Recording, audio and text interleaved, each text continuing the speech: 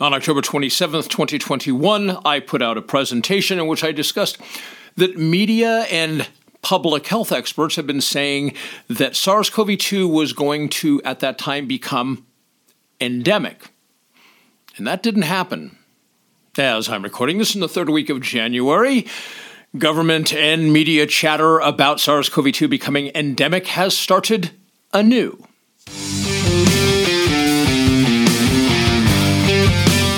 The Dr. Reality Vodcast with Dave Champion.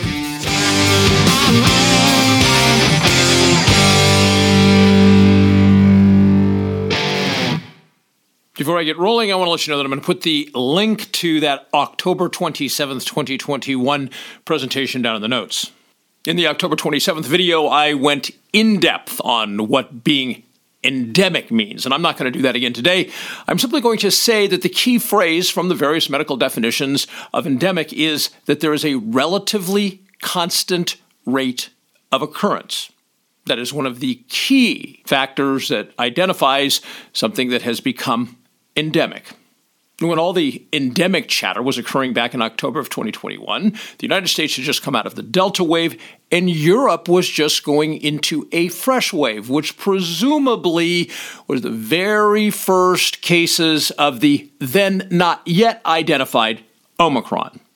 Another key point I made in that presentation was that nobody can tell the world that a particular contagion is going to become endemic. Unless somebody has a crystal ball, they cannot tell you that with any factual foundation.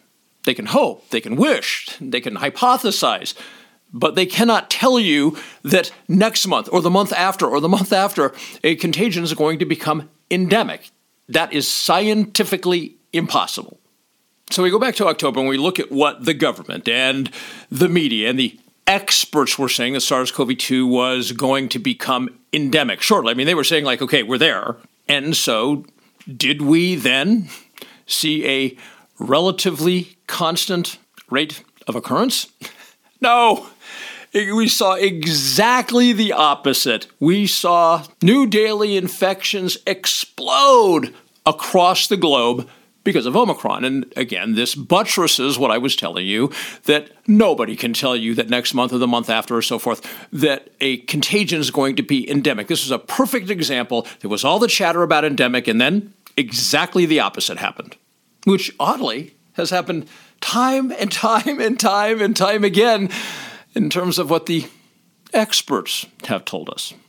So understanding all of that, is the mid-January 2022 endemic chatter any more likely to be true? Actually, yes, though it's still just a hypothesis. It's still just an estimate. The reason that it is a lot more likely to be factual this time around is because it is incredibly unlikely from a statistical perspective that any mutation of Omicron would end up being any more highly transmissible than Omicron is. I'm just going to give you an example. If you got on a scale of 1 to 100 and say Omicron as far as transmissibility is a 92 on a scale of 1 to 100, what are the odds that the next mutation is going to make that a 93 or 95 or 98? Very small. Statistically speaking, the odds are that any mutation would actually be less transmissible. In other words, claiming that we are now at the point where SARS-CoV-2 may become endemic is based on the fact that Omicron's transmission rate is so super high that essentially the only place to go from there is down. So what changes are we going to see if it's true that SARS-CoV-2, especially now with the Omicron variant, is indeed going to be endemic? That's a bit hard to say because many governments and corporations, they are probably going to lag significantly in evolving from their pandemic protocols to their endemic protocols. In other words, they're going to cling for some time to the old model rather than moving forward into what is appropriate in the endemic phase. When we consider changing protocols to something more appropriate for endemic, we also have to keep in mind that the top 5 symptoms of Omicron are symptoms of the common cold. So that begs the question, why would you have protocols that are anything different than might exist for the common cold for a virus the symptoms of which, if somebody's symptomatic at all, the symptoms of which are the common cold. That said, we do have some hints at what is coming. First, it appears that PCR testing is going to be greatly de-emphasized. We're not going to see anywhere near the amount of PCR testing. And so this new narrative under the idea of Omicron and it being endemic is that the raw number of how many people came out positive in any given day is not useful. And instead, now the dialogue, the narrative is that public health officials want to focus on more meaningful data, such as hospitalizations and deaths. Here's a quote from the Wall Street Journal. One way to bring the case count down is by testing fewer people. Can you imagine hearing that from publications such as the Wall Street Journal a year ago? And here's Dr. Joseph Ladapo, who is Florida's Surgeon General, quote, historically in public health, for respiratory viruses in the general population, we consider cases to be people who have symptoms, not a PCR test. But during the pandemic, you can have a positive PCR test, be completely healthy, but be considered a case, that's in quotes a case, and be required to behave like a case, which is isolation and those types of things, close quote. To be clear, with the exception of people like Joseph Ladapo, who has been a shining light of logic and reason in all of this, with the exception of people like him, this is a whole new narrative for the establishment. And it's the narrative that should have existed beginning in something like March or April of 2020. But hey, almost 2 years late is better than never, right?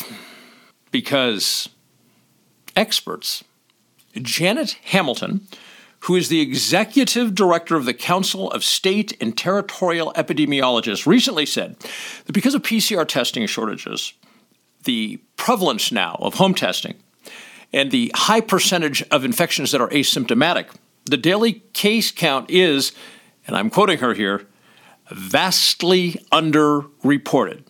And those are the very reasons for which I shared my view a week or so ago that the CDC's long-time metric of how to estimate actual infections from identified infections is no longer valid. It's way out of date. And where they were using a 1-to-4 ratio, that more realistically now we should be looking at something like a 1-to-9 ratio.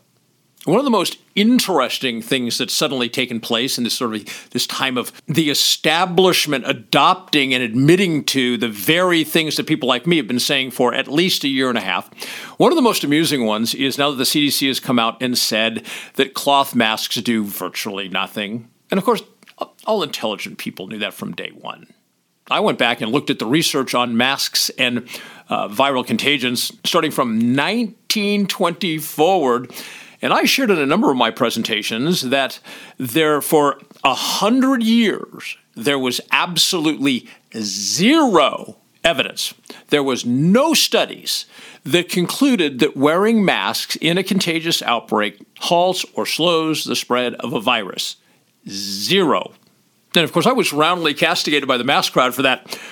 So I wonder, people who've been screaming for almost 2 years now, that people like me who said these masks don't work were horrible people who wanted to kill grandma. I wonder how they feel now the CDC has come out and said I was right all along.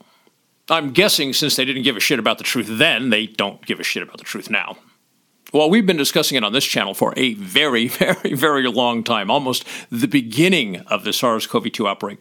Public health officials are finally talking about the distinction between people who've died with COVID-19, or SARS-CoV-2 more accurately. Shockingly, both Fauci and Walensky have commented on that distinction in about the last 10 days. And up until this new establishment narrative shift, you were not hearing anything like that from them.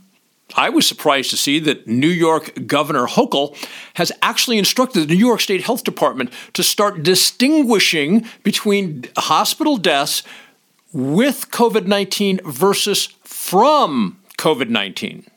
In terms of overall hospitalizations, Even before Omicron, studies showed that approximately half the people who were shown to be in the hospital associated with SARS-CoV-2 were there for other reasons and just tested positive upon admission.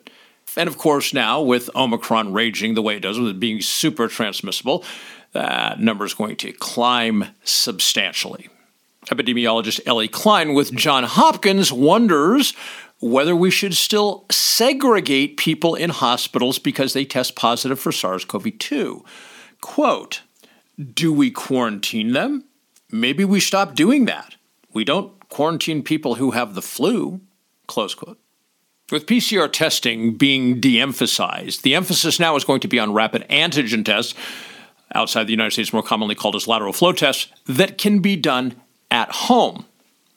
Mara Espilla, if I'm pronouncing that correctly, a professor of biomedical diagnostics at Arizona State University, estimates that since Omicron hit in the United States, since December, Americans have been using an average of 4 million home test kits per day, and anticipating that will rise to 5 million a day as corporations begin disseminating rapid antigen tests to their workers so that when they get those cold symptoms, they know when they can come back to work. Many people presume that those numbers are only going to grow. I'm going to share with you that I believe those numbers are going to plunge. Here's the reason. In places like South Africa and the UK that were ahead of the United States in Omicron cases taking off, what they found is that there was this dramatic increase for about 8 weeks. And then when you look at a graph, it was literally an inversion. New daily infections were going up nearly vertically, and then all of a sudden, on a given day, there was an inversion, and they started dropping, also in a near vertical line. In other words, if here in the United States we have the same experience as other nations that are ahead of us in the Omicron curve, then while government is ostensibly ramping up for this horrible thing, we're going to suddenly here in the next 3-4 weeks see cases begin to plunge. And of course, when that happens, there'll be a lot less call for the rapid antigen tests. Vaccines will continue to be pushed furiously by the usual suspects, despite things like data just coming out of Israel in the last couple days, where they say a fourth injection provides very little protection against Omicron. If you've been following me for the last several months, maybe a year, that won't surprise you in the least. Of course, the desire for certain public health officials in the media to whip up as much fear as humanly possible, that hasn't really changed. So now the media is reporting that various experts, that word really doesn't mean a lot concerning SARS-CoV-2 in January of 2022, in my opinion. Nevertheless, experts are saying, well, hang on. Keep the fear in place. Keep all the restrictions in place, because tomorrow there could be another variant. It could be as transmissible as Omicron, but it could be a lot more virulent. And that's true. It could happen. Statistically, it's incredibly unlikely, but it could. Yeah, I always love stuff like that. May, might, could. But not only is it incredibly statistically unlikely, but entire nations should not live their life. And government policy should not be set on what might happen, what could happen, that almost certainly will not happen.